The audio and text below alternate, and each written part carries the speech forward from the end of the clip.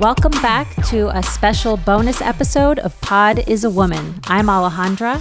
I'm Darian. And I'm Johanna. And we promised to come back to briefly discuss last night's debate. And while there were a lot less fireworks than last week, there was still a lot of drama for us to unpack. Where should we start? Oh my goodness. I think that we should probably start with the apparent civility that existed and was completely different than the previous week. I thought it was civil, but then, you saw on Twitter people going after Kamala for any of her actions, right?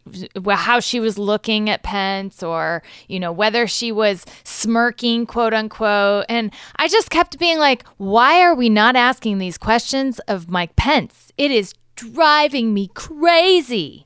And he did a really good job, to your point, Darian, of appearing to be very civil. But there was this undercurrent with him. And there always seems to be where he kind of, they say he lies with a very calm voice.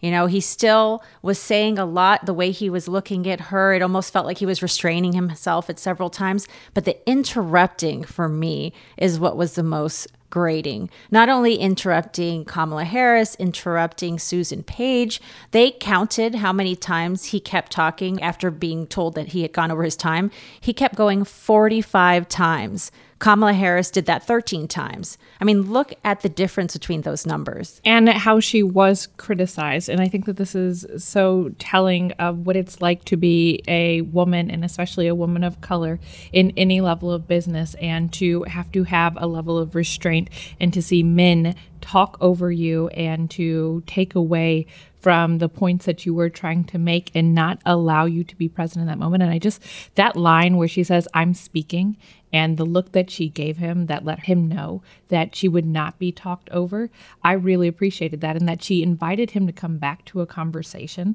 once he was done with that is just like a mom with a child who's having a temper tantrum.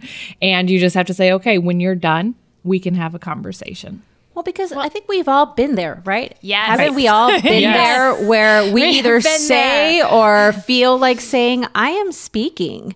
And even later on when she was they were talking about criminal justice and she was giving her opinion as a prosecutor, and she had to say to Pence the same thing. She was saying, don't lecture me. Like, in other words, don't mansplain me. She's the one who actually prosecuted. Exactly, about the things that I actually am the expert. Yes, and that's the thing, is that he just thought he could keep going on. And so for me, it was very frustrating watching, because I try to watch everything, but I was on Fox News watching post-debate questions, and Bret Baier, whose show I've been on a number of times, asked whether she was likable. And so I tweeted at him and I said, Bret Baier, the question of whether a female candidate is likable is sexist. How about we ask if the men running are likable? We have her back. Well, so I just saw this morning that he actually wrote me back. And I did see that this, for some reason, I think, the universe has just started talking about this. But he said, that was a little low, your tweet. I'm not sexist. Nor did I mean anything negative about asking the question. Not cool, but hope you're well. And I'm like, I was not trying to be low. I was giving you very straightforward feedback that this is the question that you ask of female candidates always. And we've been there. We've been there whether we're likable enough instead of our actual qualifications. And I am tired of seeing men ask this question of females who get to the top of their whatever it is profession. Likable or electable, I mean, it's an unconscious bias that he has that he might not understand is coming to bear in his tweets. But if you can't check your own privilege in this and that you are asking these questions, it's not acceptable. And until you're called on it, in the same way that when Tina Chin was on the show a couple of weeks ago, we talked about someone has to call them out and say that it's not okay. And someone has to have her back, because it shouldn't be her responsibility as a candidate to have to push back on that. She is likable, she is electable, and she's about to kick your ass. And she's ambitious and being bold about that, because that's another piece that, women are often told, oh, she's so ambitious, with that kind of wink and nod of all the negative connotations that means. Being ambitious is never a negative thing for a man. That's something you're praised about. But I want to go over to this other piece, which is the substance, because we have been talking about just the way they relate. But even on the substance, he tried to hammer her on whether or not she would give a straight answer on packing the courts. He did not seem to give a straight answer on any question. I can't think of an answer he gave on. He was asked about peaceful transfer of power, about their COVID response rate, about pre-existing conditions, about Roe versus Wade. He pivoted on every single question. And in this wild way, where a very slow, calm way, but he would say, oh, that's a good question, but I'd like to go back to... And then the audacity when he turned to Kamala and he asked her a question and he said, I want to know from you about packing the court. So here's a man who won't even answer the question of the moderator, of Susan, but he's now deciding that Kamala Harris must answer his question. He demands and continues it. to go. He demands Exactly. That also, I think that made him look really bad. I think that female voters on both sides of the aisle saw that and again felt their skin crawl in the way that you do when people have done that to you in meetings or in public, and demanded accountability when they don't stand for their own accountability. Well, he just wasn't telling the truth. He talked about how, the economy is on the ticket right now, and that is not where you want to be. I get that this is where they are hedging their bets and this is what they want to focus on, but you have 1 in 5 small businesses closed, 30 million people filing for unemployment, and you want to talk about the strength of the economy and say it's on the ticket? Damn right it is. Yes, exactly. And our manufacturing, even after he decided to do this fruitless trade war, is down. MAGA is actually not winning. They're driving the U.S. into massive amounts of debt. And like Trump's businesses, we have nothing to show for it. So, any of us who are concerned about our kids should absolutely look at the substance. Kamala, I loved when she brought up, Trump was silent on COVID, other than talking about it being a Democratic hoax, until our stores were overrun and you had no option of buying toilet paper. Wouldn't it have been nice if we had an idea that COVID may be serious? She made the point that the Republicans are the ones packing the courts with unqualified white judges. In an era where we are talking about racial justice. And she made the point that Joe Biden has been protecting this democracy by supporting a peaceful transition of power. And you're absolutely right, Alejandra, I know you made that point. Vice President Pence did not give a straight answer when he was asked whether if President Trump would not cede power, even if he lost, what he would do. Which is, again, was a very alarming moment in the debate. And also, I think one of Kamala Harris's strongest points when she talked about something that Pence could specifically speak to, which is the administration's handling of COVID, because he was the head of the coronavirus task force. He is the one who led this effort. And when she said, this is the greatest failure of any American presidency, she came out swinging on that. And I thought that really landed. And he again, couldn't speak to it. He couldn't speak to the things they were doing, the things they were planning, and give us anything to feel comfortable about. If anything, he pivoted to saying, well, I think you should trust the American people more. He kept trying to make it about the fact that calling him and calling the Trump administration on their COVID response was actually an affront to the American people, which again, I don't know who that landed well with, but that made no sense. Yeah, no. Another thing that didn't make sense was Donald Trump's response. It was all over the place for 1 hour, where even Maria on Fox Business couldn't seem to understand what he was saying. And he said, this monster that was on stage with Mike Pence, who destroyed her last night, by the way, but this monster, and I thought this wasn't even a contest last night. She's terrible. I don't think you could get worse, and totally unlikable. Hello, Brett. I just said it, and then she's a communist out of nowhere. It's like, what world are we living in? And so I saw that actually Junior, when he was questioned about his eyes and why they're so bright red, he had this quote where he said, when they can't attack delivery, when they can't attack substance, they got to attack something. And I just was like, This is what they're going after with Kamala because she's smart and she's fierce. And you guys are right. We've all been there when we've been undermined, and we didn't attack the men's delivery, but we attack on substance. And now all of a sudden, everything else is coming out of the woodwork. Well, they keep trying to make her and the Biden campaign seem untrustworthy. Pence last night said, you're entitled to your own opinion, but not your own facts. Mm-hmm. This quote, again, from this morning from Donald Jr., this is their goal, is to make Americans feel like this would be an administration that would not have American values top of mind and would not be trustworthy. And that's the only tactic that they really have at this point. Yeah. They have to make Americans feel scared. And they espouse, law and order. That's one of the things that Pence talked about last night, was the idea that, well, all of everything around racial justice we understand and our sympathies go out, but there's no excuse for the rioting and the looting, and there needs to be law and order. And just like, are you serious? I mean, can we talk about the fact that he specifically said, quote, implicit bias does not exist? Mm-hmm. I mean, in the environment that we're in right now, everything that's happened, everything that we've seen with our eyes on video, but everything that communities have experienced, to gaslight the country in that way. I mean, I think all of our faces were the same as Kamala Harris, which was just like complete, like wide-eyed amazement that this man had the audacity to insult so many people and act like their experience is completely immaterial.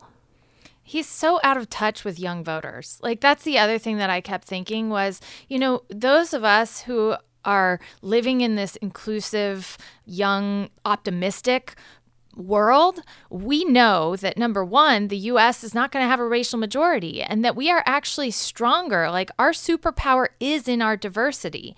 And so we are trying to train ourselves of what is our bias? How can we be better? How can we try to, be a better and like whether it's with our company or with our government, better representative organization so that we are doing better for all people. And so to hear him say that again, it's like, hello, you're not on board with like churches in America. You're not on board with like anyone of youth. Like, I don't know where they think that's going to fly, but I guess it does fly with certain segments of Michigan's race baiting, very dangerous, quote unquote, malicious, quote unquote, terrorist organizations, because we saw this morning that there's a plot to overthrow the Michigan governor by some of these, really racist people who believe that the Democrats are the problem. One of the things that when I was watching the news, I thought that was most interesting was their informant was actually wearing a wire, and there was word that, that person had been discovered and that they might have to pull that informant out. And I just think when we think about patriotism right now, that person becomes the patriot, the person who's willing to put themselves at risk in order to stop this level of plot. And it's just such a scary time in the lead up to the election as we talk about, the safe and free and fair elections, people being, the threat of people being intimidated at the ballot box, and now the threat of violence against our elected officials. And it's coming from the far right. I haven't seen anything that indicates that, the left is the one who is stirring this up. It really is these militias that have been empowered by the words of this administration and by the leadership, quote unquote, of this president. Well, and again, it's less obvious than it was with Donald Trump last week. But when Pence was saying things like our Christianity and our religion, is under attack, you have Kamala Harris and said very clearly that she and Joe Biden are also religious people. It is not a war on religion and religious ideals, and nothing gets people more up in arms than language like that makes them feel like the fibers of their very identity are under attack. And if anything, I think she ended really strongly by pointing out that 7 members of Bush's cabinet support them, 500 retired generals. There's so many Republicans, people across the aisle, independents, because this is no longer a conversation about partisan conversation. It's about the integrity of our democracy, to your point, and making sure that people can safely vote, and making sure that there aren't riots or armed people attacking politicians or lying wait at polling locations. That is not our democracy. And so I think she laid that out very clear, that that's really what's at stake. I agree with you. And it's one of the things that I think struck me the most and really hurt me, like personally, as a Black woman raising 2 little Black girls in this country, were his comments around Breonna Taylor and how he trusted the justice system to do right in these situations, when very clearly to a lot of Americans, justice was not served in this young woman's case, and it's not being served in cases across the country, the ones that aren't on film and the ones that aren't causing people to be up in arms because people don't know about them. And it really struck me that this is at the core beliefs of the vice president. It's definitely at the core beliefs of the president and of this administration. And I thought, if they haven't learned anything over the past couple of months, they are willfully ignoring what's wrong. I mean, you can see kind of like the slow motion domino effect of this, because he's saying that there is no implicit bias, yet at the same time, as Kamala Harris pointed out, they're packing the courts with many judges that are very politically minded, and none of them being Black, and then all the way up to the Supreme Court. And so if you kind of shut your eyes at every level here, we're able to see now how the system gets stacked against communities of color from the very beginning, the very bottom to the very top. I mean, 200 judges. That's incredible. They're not even, and this is the whole joke of packing the court. Like, they're not even making this like hidden thing. But then when they are on the edge of overturning Roe v. Wade, they decide to stop talking about it. And it's like, this is my biggest frustration, when they use women's health as a wedge issue, when we don't regulate men's bodies at all. And we need more solutions for women and men and families. And they use this as a wedge issue only to get power, and then say they're not going to do anything about it. It's like, no, more. I did find it interesting that he didn't give a hard answer on Roe versus Wade and just said that he was pro-life and dodged that question. He went back to foreign policy when asked about Roe versus Wade. Yeah. He did. No, he talked about Iran, right? So it was like, you'd rather talk about Iran than abortion. Talk about a pivot. But Kamala is the one dodging questions. And then when it came to health care and whether you were going to end the Affordable Care Act, then you want to talk about abortion, but only to say that you're pro-life. It was like laughable. And so again, for anyone who's like saying that Kamala did anything other than outperform Mike Pence last night, I don't know that they watched the same debate. I mean, hands down, it was a strong performance by Kamala Harris. But frankly, in comparison, there was no comparison. And I know that we said we were going to be brief, and I feel like we can talk about this all day. But before we go, let's talk about the fact that, maybe Pence was going to have a morning where he was able to be the center of the news coverage. But of course, Donald Trump steps all over that and announces that he will not participate in next week's virtual debate, now that it is a virtual debate. What do we think about that? First he was, and he's not. I bet you he backpedals and participates, because now they've asked that they push the debates back by a week, each of them. The debate schedule was already agreed upon by both campaigns. You have to be able to, as a leader of this country, going through what is one of the most traumatic times that in modern history, you have to be able to pivot, and he's just not even willing to. It smells fishy to me. I mean, it does, he said this whole thing about not wanting to participate in a virtual debate because it's a waste of time and so on. He said it by phone, calling in to Fox News.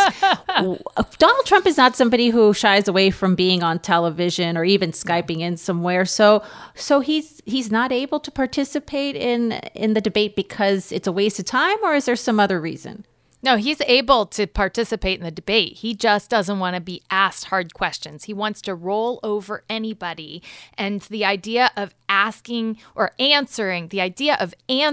Americans' questions is too challenging for this president. I think the president's scared of the mute button. Because as we all know, mute him a little bit more. Well, we all know on Zoom, everyone is under the authority of the mute button. Absolutely. Well, as we always end on a shout out, it wouldn't be right if we didn't. I think that we give it to the fly that stole the show last night and the Biden team for being able to capitalize on that, because that Biden fly swatter is sold out. The fly has a lot of followers on Twitter already. The fly is pretty fly. I was worried he got COVID. Pray for that fly. Let us pray for that fly and for the vice president to recover from whatever that ailment in his eye is. All right. On that note, we will see you guys next week. Please take care and be safe and wear your mask and vote. Absolutely.